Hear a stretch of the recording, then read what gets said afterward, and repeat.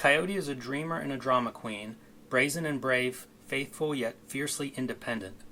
She beats her own drum and sews her own crop tops. A gifted equestrian, she's half dog, half coyote, and all power. Together with her trusted steed Red, there's not much that's too big for her to bite off, chew up, and spit out right in your face if you deserve it. But when Coyote and Red find themselves on the run from a trio of vengeful bad dogs, get clobbered by arrows, and are tragically separated, our protagonist is left fighting for her life and longing for her displaced best friend. Taken in by a wolf clan, Coyote may be wounded, but it's not long before she's back on the open road to track down Red and tackle the dogs who wronged her.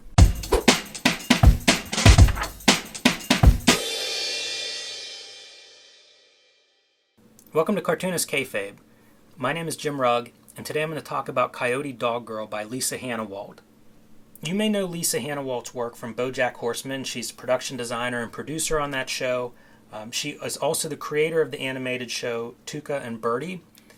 But before she started doing successful animated shows, she's a cartoonist and has produced many comic books going back to mini comics at SPX, working with Alvin Buenaventura at Pigeon Press, and doing several collected books of her comics from Drawn and Quarterly, who is the publisher of Coyote Dog Girl here. So the first thing I'll tell you is this is a Western story, or a cowboy. I grew up in a house where my dad's favorite thing to watch on television were cowboys, as he called them, typically old black and white Westerns, featuring John Wayne, Clint Eastwood, and character actors of that sort. So reading Coyote Dog Girl was a lot of fun for me. I'm very familiar with the Western genre. I love genre work in general. And unlike some of Lisa's other comics, which are shorter works and collections of short strips, this is one coherent graphic novel. So the entire book is about Coyote Dog Girl and kind of a specific adventure arc that we follow the character through the book.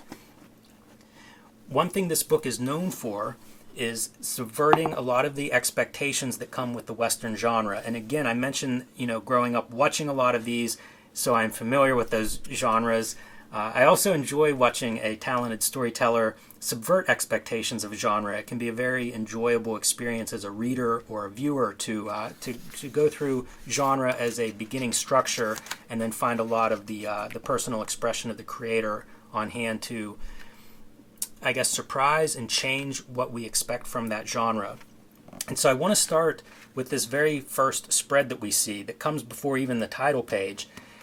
This is one of the interesting things. Lisa Hanawalt's a very funny cartoonist, but she's also a cartoonist that does a lot of formally inventive things. And so she's not working exclusively in panels or in a grid or what we think of as panel-to-panel continuity. She will also have these things that are non sequiturs, standalone comics, cartoons. It's really a broad comics language that Lisa is drawing from. And in this case, we see some important information. So before we even get into the story, we get to see a little bit about Coyote Dog Girl, who she is, her horse Red, and some of the equipment, clothing, saddles, things of that nature that are part of their life and part of what they are taking on this journey, as well as wish lists. And here we see her humor right away with pleasure saddle. And you can see various dildos, vibrator type things mounted on the saddle itself. Pretty funny, humorous, a little bit of an adult nod. And this is very indicative of the tone of this book itself. So one of the first genre subversions that I will mention is this attention to humor. If you watch those old cowboys, Clint Eastwood and John Wayne are not exactly funny. If you're familiar with those movies, and so like having the humor that Lisa, I think, can't help bringing to the comics that she makes, having that humor in a Western setting, it really does change the tone of the story quite a bit in the reading experience. I mentioned rereading this for a book club, and it was very fun to get back into. There are a lot of great stories and comics that I've read that may be a little bit heavy, maybe a little bit dramatic or serious, and they're not as pleasurable to actually revisit, even though they're very rewarding to read. That is not the case with this graphic novel. I enjoyed it more the second time, and it's probably something I'll read again in the near future because it is a very enjoyable world to visit. Part of that enjoyment comes from her colors. I'm a big fan of Lisa's work, not just as a cartoonist, but also as a painter, and you can see that online if you follow her, if you visit her website. You'll see that she's a very accomplished visual artist that's not just limited to comics or just to animation. She's done spot illustrations, editorial illustrations for places like New York Times. She's also known for her paintings, so again, you can find a lot of that stuff online, but it's on display in these comics. And I mentioned not sticking to any specific panel structure. You can see right away, breaking out of that, the confines of a rigid panel border or frame. You can see that on display right here. Another example of the subversion of the Western genre is the color.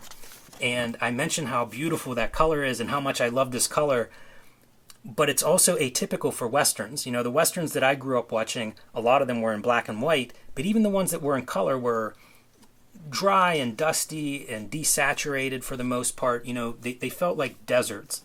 And this is set in kind of the Southwest, I think. It's not specified, but that's the sense I get. When I think of Westerns, it's obviously out west. I think that's on display here, and you see it in some of the vegetation, but you also see these great colors. And if you've spent any time in the American Southwest, you probably note the beautiful colors, from the skies to various vegetation, rock formations. There's a lot of color to be found there. And so it's something that I appreciate almost anywhere, but is clearly on display in these vivid colors in this particular story. So hats off to both Lisa Hanawalt and to Drawn and Quarterly, the publisher, for finding a way to reproduce these colors bright and vividly and saturated for our enjoyment as readers. Another obvious genre subversion is having a female lead. Typically, I mentioned John Wayne and Clint Eastwood. Typically, the American Westerns and cowboys feature male leads in that role. So that's another one of the subversions of the Western genre that's on display in this particular story. Since Coyote Dog Girl is a female. Despite a lot of the humor that is found in this story and makes it so pleasurable to read, it's not without violence. There are several moments that are tense, sad, violent, and all of these things, the humor sort of has this disarming quality. As you're reading this and kind of enjoying, Coyote Dog Girl and her back and forth with her trusted horse Red, it's very lighthearted to a point. And now suddenly we're confronted with the violence that we come to expect in Western stories. Whenever that violence appears, it has a little bit of a different impact as a reader because of the tone. That tone is not what I expect whenever I'm watching a Western, and expecting gunfights and violence. And it kind of lulls you into this place of just enjoying the landscape and the characters. And when the violence shows up, it has a great impact. And I think part of that is achieved because of the juxtaposition of different tones. So what we see here is Coyote Dog Girl has been shot with these arrows. This wolf pack has kind of brought her back to try to save her, to nurse her back to health. Red has fled, and so as she's coming in and out of like a fever state, her mind is on her trusted horse Red, her best friend, her confidant Red, and where is Red? And we cut to where Red is at in Red's struggles. Red has separated and is now off on his. I'm not sure if Red is a male or female horse, but Red is off on its own and trying to survive the same way that Coyote Dog Girl is trying to survive from her wounds. Red is trying to survive versus wild animals. She's imagining where he might be and what's going on, that he could have taken over the Mustangs and running with these wild Mustangs, or perhaps he's traveling solo, battling wild mountain beasts until they beg for clemency. And so we see Red facing eagles and snakes and mountain lions and bears. Part of the humor and charm of this story are these kinds of asides that are very entertaining. And then we go from her imagination of where Red might be to the reality, the crosscut of where Red is. So Red found some food, but Red's wandering, and unfortunately, the dogs that Coyote Dog Girl and Red have been facing catch up to Red and get hold of Red. So you see a little blood on the saddle. This is another one of those moments of violence that when you see this stuff after a very funny kind of cartoon panel of Red battling all these wild animals, and then you see the little bit of blood stain left on the saddle, it's a reminder of that shift in tone, and that Coyote Dog Girl is facing possibly death, certainly some kind of pain and struggles. And then, the bigger context of this story is this bad group of dogs that they are at odds with, and now they've caught up with Red. So not a good thing for Red at this point. This is one of my favorite pages from this book. I think it's beautiful on its own. I am a sucker for well-done silhouettes, as you all know, but also it's just a tone setter. Waiting until this moment to kind of use this type of color palette, very well done, great choice. This is the kind of thing that's subtle and perfect at the same time. I don't know whether that's intuition or Hannah Walt's been making comics for a while, so the mark of a good storyteller, the mark of a good artist. I remember watching a video where she was going through some of the behind the scenes of making BoJack Horseman, and as production designer, she was, I think, talking about using setting and backgrounds to enhance whatever's going on in the story. And some of that is building characters. So if you were to go visit a character, to go visit their office would tell you a lot about that character. And in a lot of ways, I feel like that's what you see on display, this idea of like, how does the background tell you about these characters that are bad news? These are violent characters, and we're going to see their violence as the story unfolds. But in this particular page, I think there's no doubt that these are very scary characters compared to what we've seen so far in the book. And to me, it's similar to hearing Hannah Walt explain some of her choices in creating a setting for a character in BoJack Horseman. I think it's also noteworthy, we talk a lot on this channel about things like backgrounds, using all the details that you have at hand as a storyteller and as a cartoonist. And I think this is a fun example because this is all done essentially with color. It's silhouette, which is just using black, and then the color of that fiery blood red sky. So not so much in the drawing on this particular page as color as being the way to establish the background, the scene, the tone, and really these characters' personalities and what's coming up.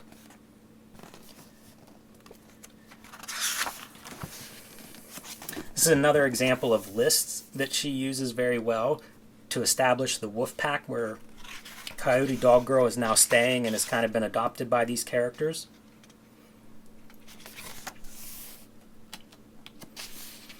If you know Hannah Walt, if you follow her, she's an animal lover, so it's kind of fun too to see her putting lots of different animals throughout the story. I like how colorful the snake is. I've been drawing a lot of snakes lately, and so I've looked at a lot of snakes for reference, and it's very whenever you buy a new car or when you look at a new car, you start to see that model everywhere that you look. And I feel like whenever I'm referencing something like snakes online, then you start to notice snakes wherever you see them. So pretty interesting snake here. I love the color of it. Another chance at putting some jokes in.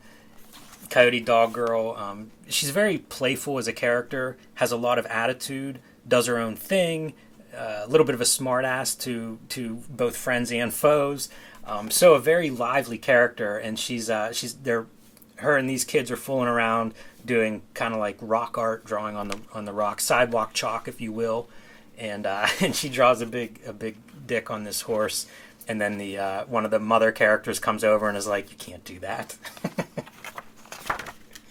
There are a few places throughout this story that do this sort of thing.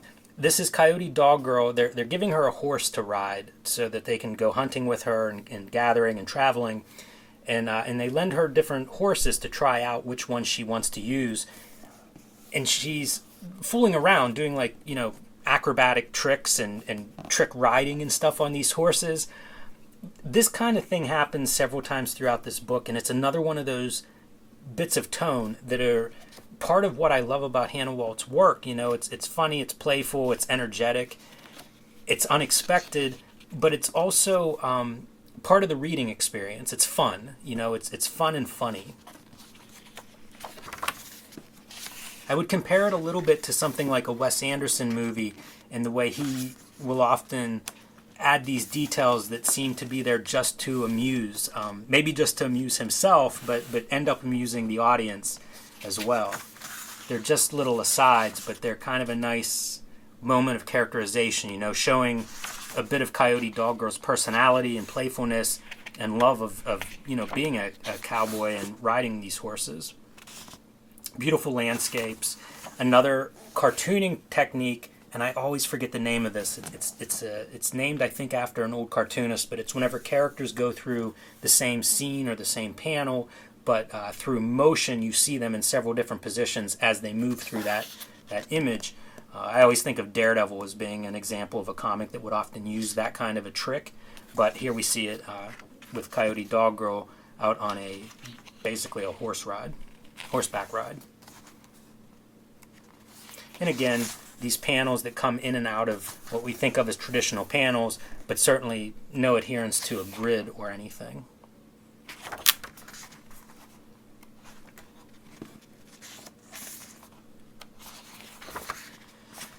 And this is a flashback to what put her at odds with those dogs. And I don't want to give too much away. I don't want to go through all of this. So I'm going to kind of just skip ahead to some different panels. There's hunting scenes. And eventually Coyote Dog Girl is going to leave because she needs to go find Red. So she's gotten along well with these wolves. She makes arrangements to borrow this horse, and off she goes to try to find her horse, you know, her trusted companion, her good friend. And there's her inventory of what she's carrying. So she means business. There's a revolver and a knife involved, along with water, food, a rope, and a harmonica.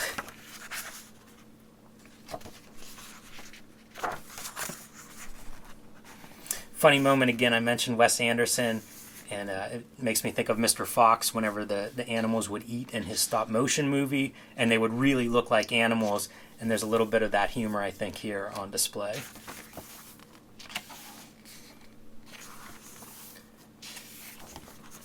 This is one of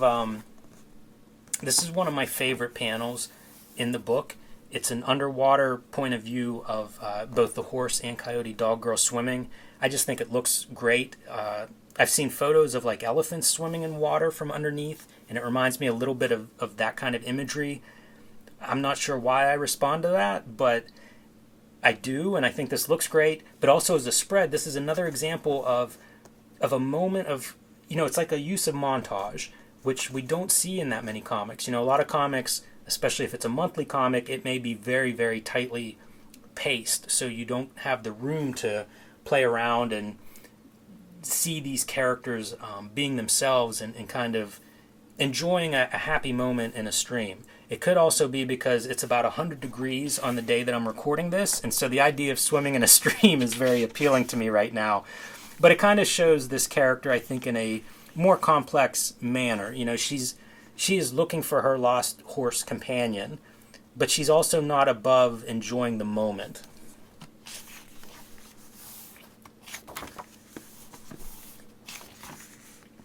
So I don't want to give away the whole story. I think that's a pretty good sample of what you will get in Coyote Dog Girl.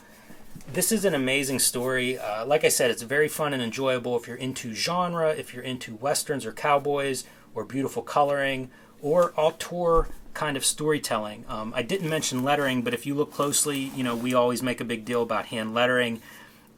The lettering is done by hand, and it also, you know, fits and complements the artwork perfectly. It's very easy to read, very clear, and a good match for the artwork itself. I think it's an extremely well done graphic novel by one of my favorite cartoonists, Lisa Hanawalt. Highly recommended again for fans of genre, fans of westerns. I know that Westerns have become a more popular genre in comics and in American comics and graphic novels, so this is one to add to your list if you're enjoying that genre, and it'll definitely be a little different than most of the Westerns and cowboys that you encounter. This would also be a perfect gift for your boyfriend or girlfriend who is a fan of BoJack Horseman or Tuca and Bertie. This might be a really nice surprise if you're a fan of the animation, or if a loved one is a fan of the animation work of Lisa Hanawalt but may not be familiar with her comics. This could be a perfect gift for an upcoming birthday, holiday, anniversary, something of that sort. You can like, follow, and subscribe below the video. Be sure to click the little bell icon so we can notify you whenever we have new videos or any live streams. You can subscribe to the Cartoonist Kayfabe e-newsletter at the links below this video. You can pick up Cartoonist Kayfabe merchandise and t-shirts at the list below this video. Thanks for watching, and read more comics.